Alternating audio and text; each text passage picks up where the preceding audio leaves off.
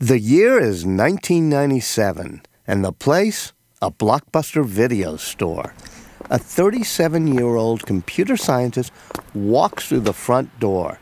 He's here to return a video, a copy of the Tom Hanks, Ron Howard space classic, Apollo 13. The only problem is that he's returning the video a little on the late side. You see, the video was missing in action for a while, lost somewhere in his house. And now he's here to make good by returning it.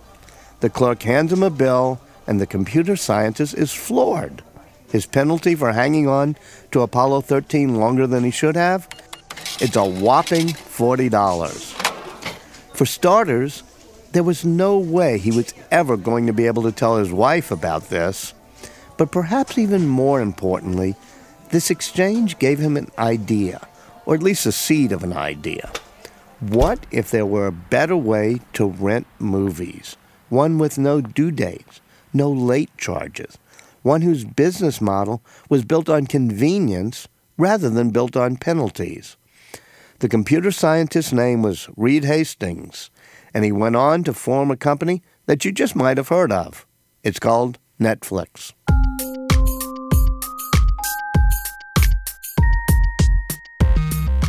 In the world of entertainment, Netflix has changed everything. It's a true disruptor for our times. Here's the interesting thing about any great disruptive technology. Once it gets folded into our lives, it quickly becomes impossible to imagine a world without it. I'm Walter Isaacson, and this is Trailblazers, an original podcast from Dell Technologies.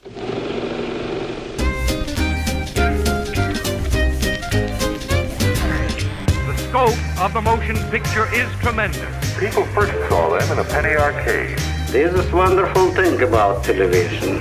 The greatest medium for entertainment the world has ever known. The new world of electronics. The world of tomorrow.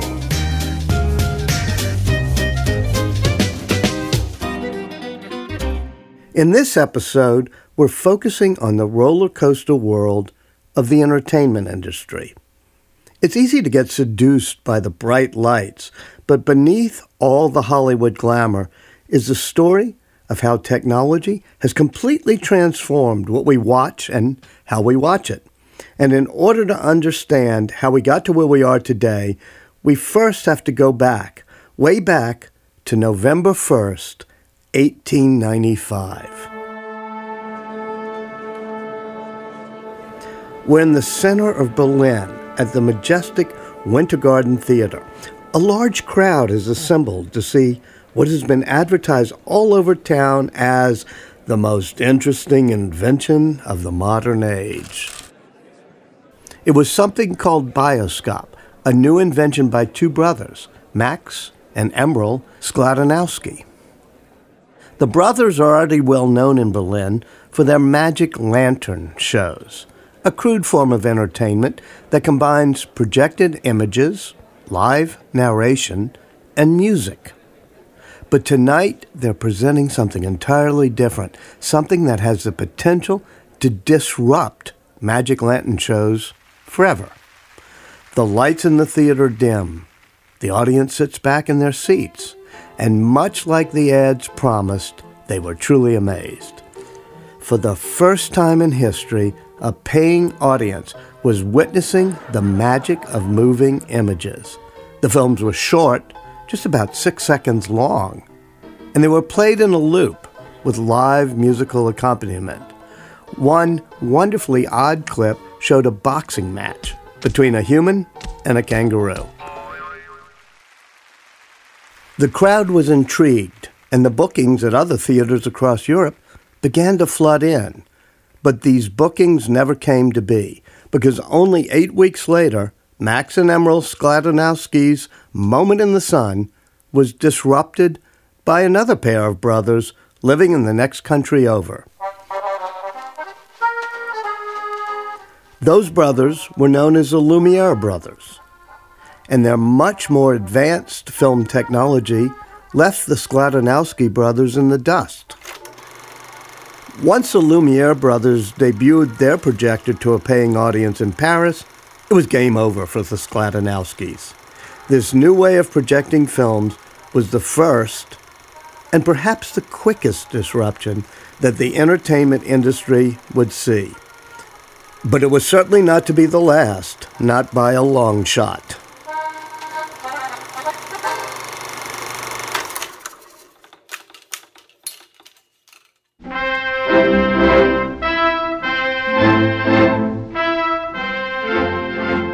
Cinema continued to dominate for decades, and one of the great things about the movies is that the characters behind the scenes are often as colorful as the ones that the movies are made about.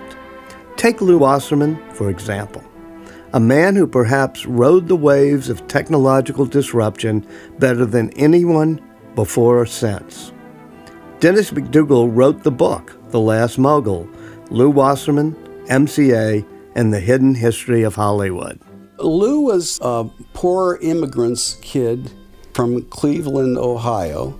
He came out to Hollywood with his wife in the late 1930s to conquer Hollywood.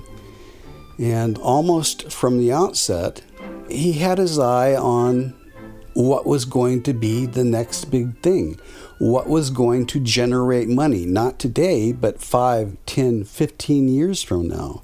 After the Second World War, a piece of technology came along that had the world in its grasp. Something else you do very well. That medium, of course, was television.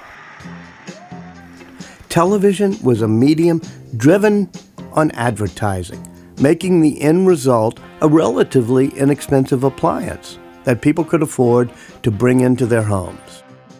The popular thinking was that television was just a fad, and that like all fads, it would quickly fade away.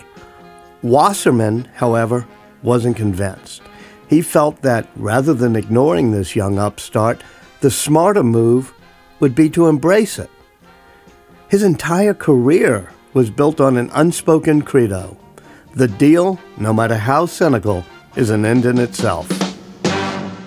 Wasserman biographer Dennis McDougal. He bought one of the first television sets in Hollywood. This was long before any of the television programming really began to get a grip on the rest of the country. Lew saw, well ahead of everybody else, what this would mean, that this was not a flash in the pan, that this was technology that was going to last. So at a time when no one in the film business wanted to touch this new medium, Wasserman made the move to expand MCA's business into television, and in a big way.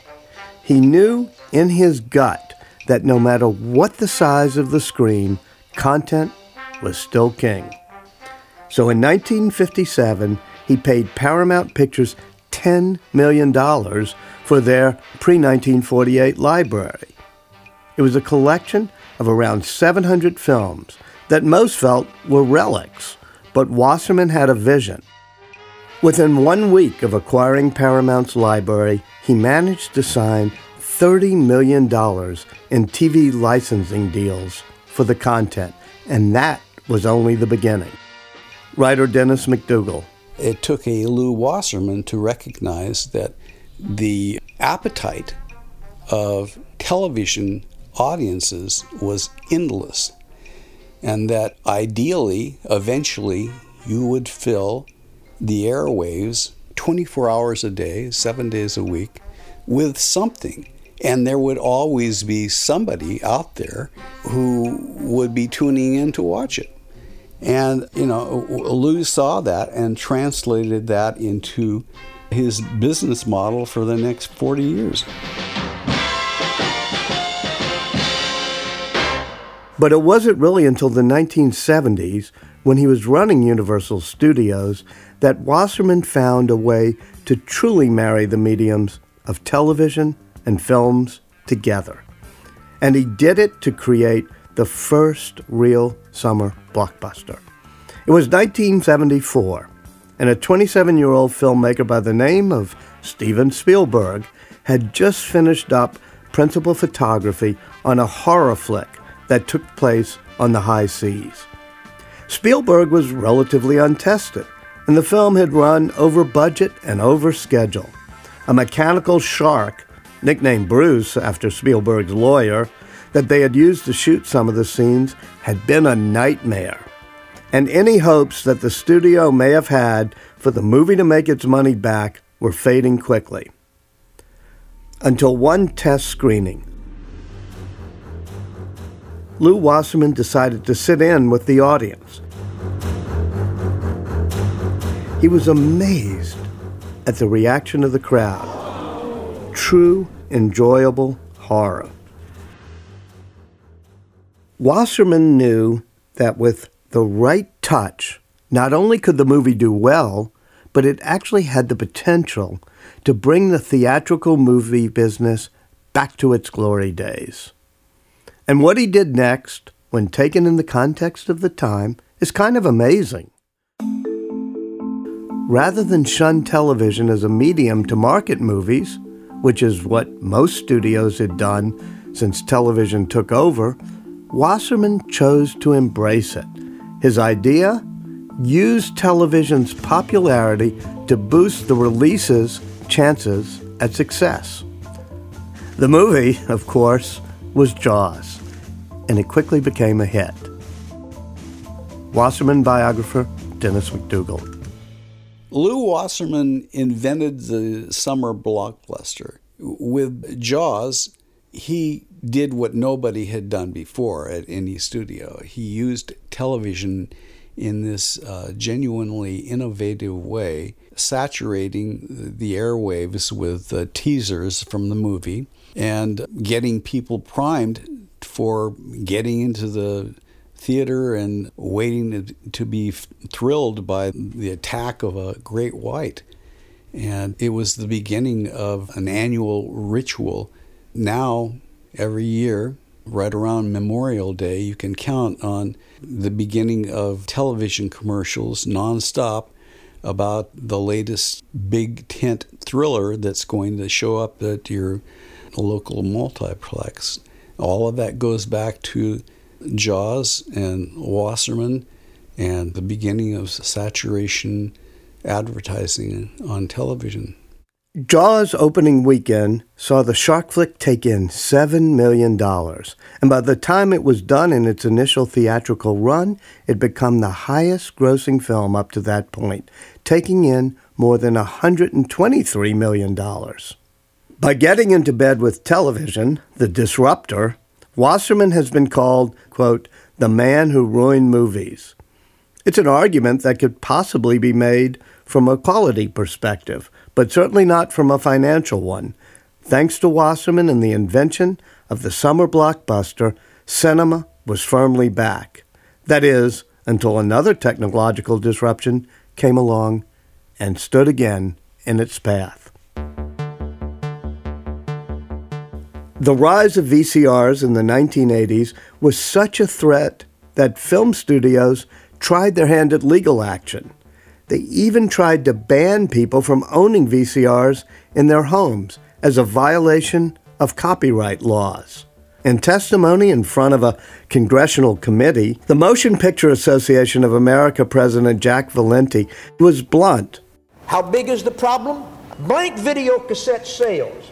In 1986, 275 to 300 million will be sold. That's a lot of blank cassettes if all you're doing is time shifting or taking home movies of Aunt Sadie and Little Bubba. You're doing something more with those blanks. Not only was the film industry threatened by the VCR, the television industry was as well. No longer did people need to watch television commercials. They could simply fast forward, or worse, rent movies that didn't have commercials in the first place. Enter Blockbuster. Greg Sittel is a journalist who's covered many business stories, including lessons learned from the fall of Blockbuster. Blockbuster was an amazing innovator in the video industry. A guy named John Aniaco came to run it, who had been very successful in the retail business. And what he saw was the dynamics of the business were very unfavorable because they had to pay these sky-high fees to buy the movies from the movie studios. And it was very difficult to predict which movies they were going to make money off of. So what he did is he went to the movie studios and he said, instead of buying movies from you, why don't we give you a cut of the rental revenues? And that way, we can get the movies we need and we'll both make more money. And he absolutely changed the industry, and obviously Blockbuster became, well, a blockbuster. At its peak in 2004, Blockbuster consisted of nearly 60,000 employees and over 8,000 stores. At one point, they were opening up a new store every 24 hours.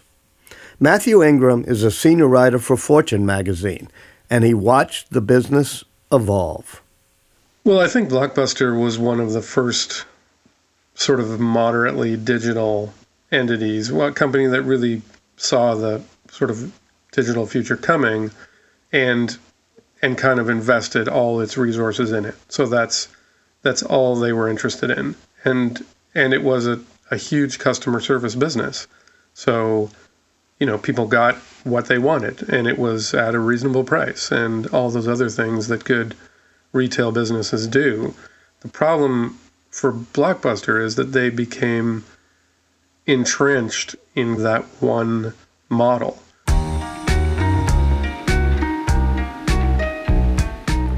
The secret to Blockbuster's financial success?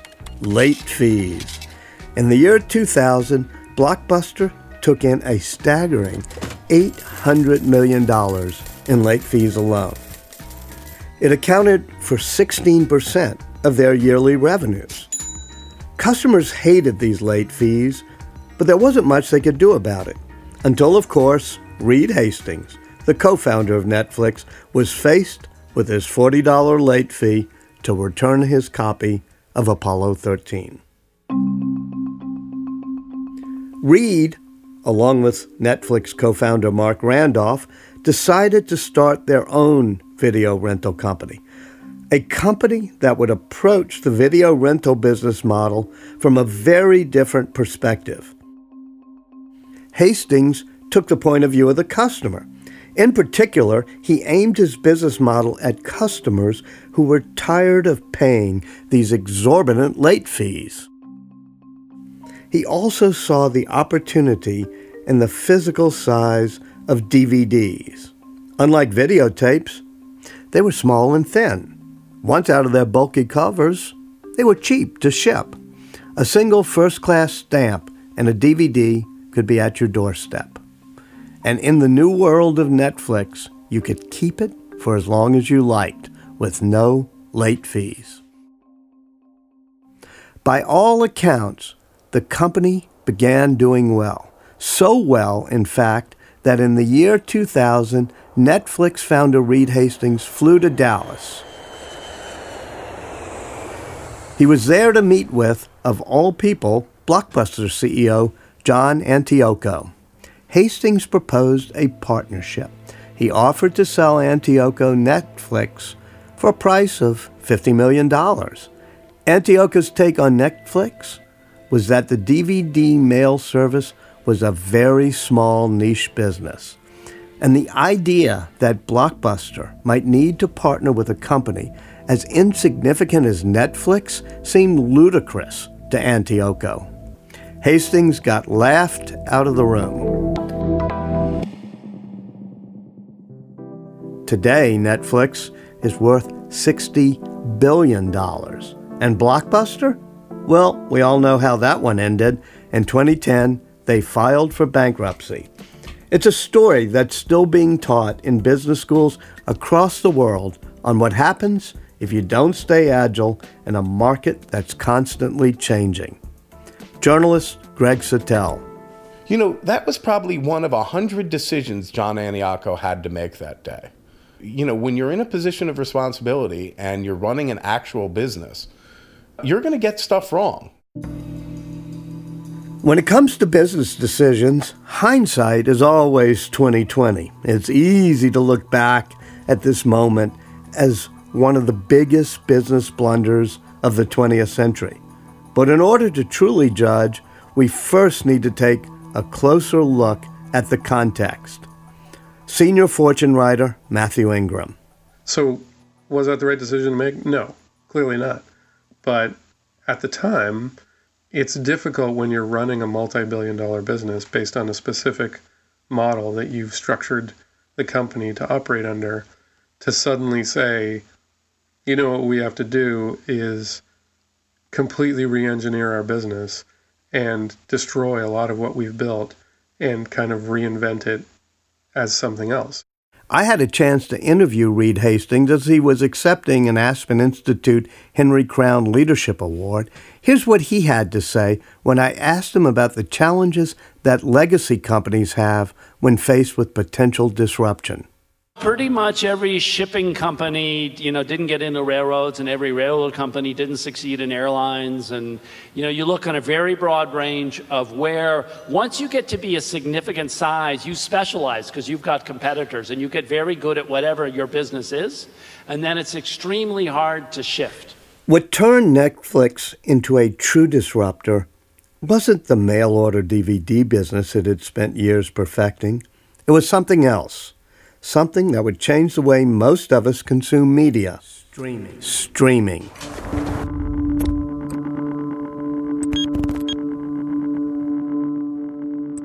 Kim Masters is a journalist who has written extensively about Netflix for The Hollywood Reporter. They very brilliantly started out as a mail-order service of old movies, and then they transitioned people almost seamlessly into streaming. And I think that Reed Hastings, the founder of Netflix, saw that the future would be digital, but he started out with a different format, and knowing that at some point he would have to get consumers to figure out how to stream this stuff when the technology was good enough to make a decent quality stream available. By 2004, Netflix began facing serious threats to its DVD by mail business. As a last-ditch effort to stay solvent, Blockbuster had gotten into the mail-order DVD game and was undercutting Netflix's price point. And rumors were circulating that Amazon was going to enter the mail-order DVD business in the U.S. as well. Amazon had already been successful in the U.K., and their expansion into the U.S. market seemed inevitable. So analysts downgraded Netflix's stock value, and the company was forced to slash its prices. Things were not looking good for the mail-order startup. But when Reed Hastings took a look at the world around him, he saw that smartphones and tablets were everywhere. And he realized they brought with them a potentially huge opportunity for Netflix in the world of streaming. Why wait for the DVD to be delivered to your door when it was even more customer-friendly to deliver that content instantly? But there was one big problem: digital access to content. In order to make streaming a reality, Netflix was forced to enter into complicated license agreements with distributors and studios, many of which Netflix was threatening to disrupt. The distributors knew it was a seller's market. Without their content, Netflix was dead on arrival. Kim Masters. They had a lot of old television shows. And initially, the studios were completely thrilled because in many cases, these seemed to be kind of played out. It didn't seem like it was going to be some kind of a great thing to have. So they were like, hey, somebody's giving us money for this stuff that's in our vaults. If this strategy sounds like a familiar one, it's because it is. Netflix was in the process of doing what Lew Wasserman and MCA had done almost 40 years earlier. Both Wasserman and Netflix went on the hunt for materials that the studios thought was played out and had very little value, and both turned around and used that content to build new businesses. By January 2007, Netflix began streaming. The early reviews of the Netflix streaming selection weren't all that kind. Some equated the experience of choosing a movie on Netflix to choosing a video in a small-town video store. They'll never have exactly what you're looking for, but with enough hunting around, you'll probably eventually be able to find something to watch, even if it's not your first, second, or third choice. Streaming was convenient, and it started to catch on, but Reed Hastings realized that in order for Netflix to truly make their content viable, they needed to do something bold. Rather than remain dependent on content deals with studios, they needed to become both the distributor and the producer. They needed to provide exclusive content that wasn't going to be available anywhere else, a huge risk that came with a huge price tag. TV networks and studios were originally very happy to get in bed with Netflix, but they quickly began to realize this wasn't just a new revenue stream. It was a disruption to their way of delivering entertainment. Netflix knew if they remained reliant on getting content from traditional sources, then they were putting themselves in a negative bargaining position. Their very survival depended on this one massive risk. Journalist Greg Suttel. The people at Netflix are very, very smart. They not only manage their rise and the competition with Blockbuster well, but they also managed to disrupt themselves and went very quickly into streaming. They recognized the need for original programming, which was a huge change in their business model. They basically went from seeing themselves as a competitor to Blockbuster to a competitor of HBO. And they managed that very, very well. In February 2013, Ted Sarandos, Netflix's chief content officer, told GQ, "The goal is to become HBO faster than HBO can become us." With its first hit, House of Cards, that risk paid off handsomely. Just 3 years later, Netflix released more than 125 original series or films, more than any other network or cable channel. In 2014, I asked Reed Hastings about the secret to creating a company that's been able to shift business models as successfully as Netflix has. Short-term optimization about being efficient is the death of long-term success and innovation.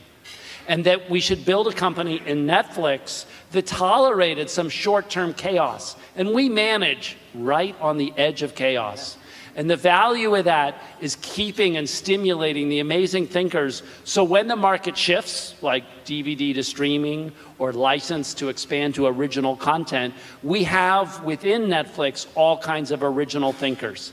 And that's the long-term optimization that all of us in organizations want. And it's exactly that kind of thinking that has separated Netflix from its competitors in the world of entertainment.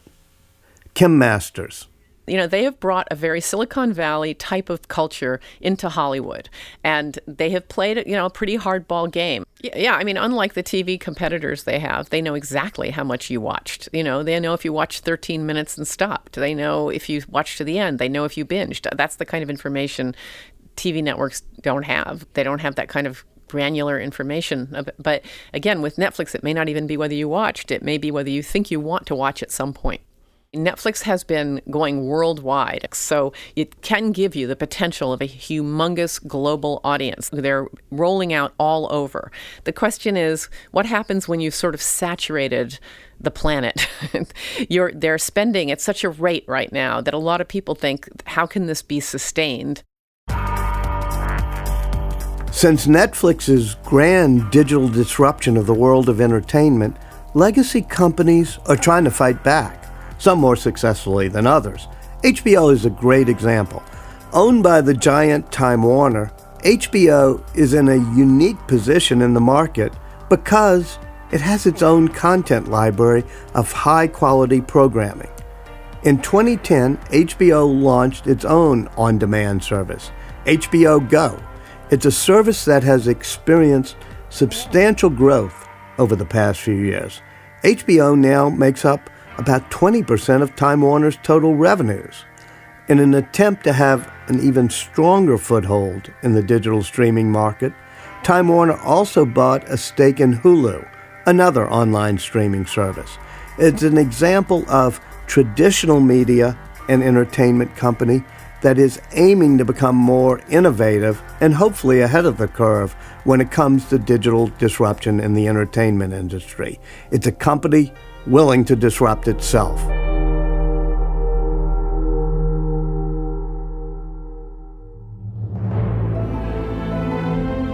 And what about those dear old movies?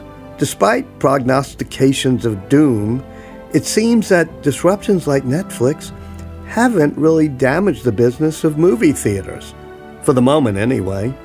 Their real threat? Other live spectacles, sporting events, nightclubs, anywhere people can congregate for collective entertainment. As a result, theater chains have made deals with third-party providers to raise the bar on just what a movie-going experience can be. Want your seat to move along with the action on the screen? Visit a theater with a special D-Box seats. Want to feel the wind in your hair and rain in your face? Then you want to visit a cinema with 4DX. Today, moviegoers are being brought into the film-going experience like never before.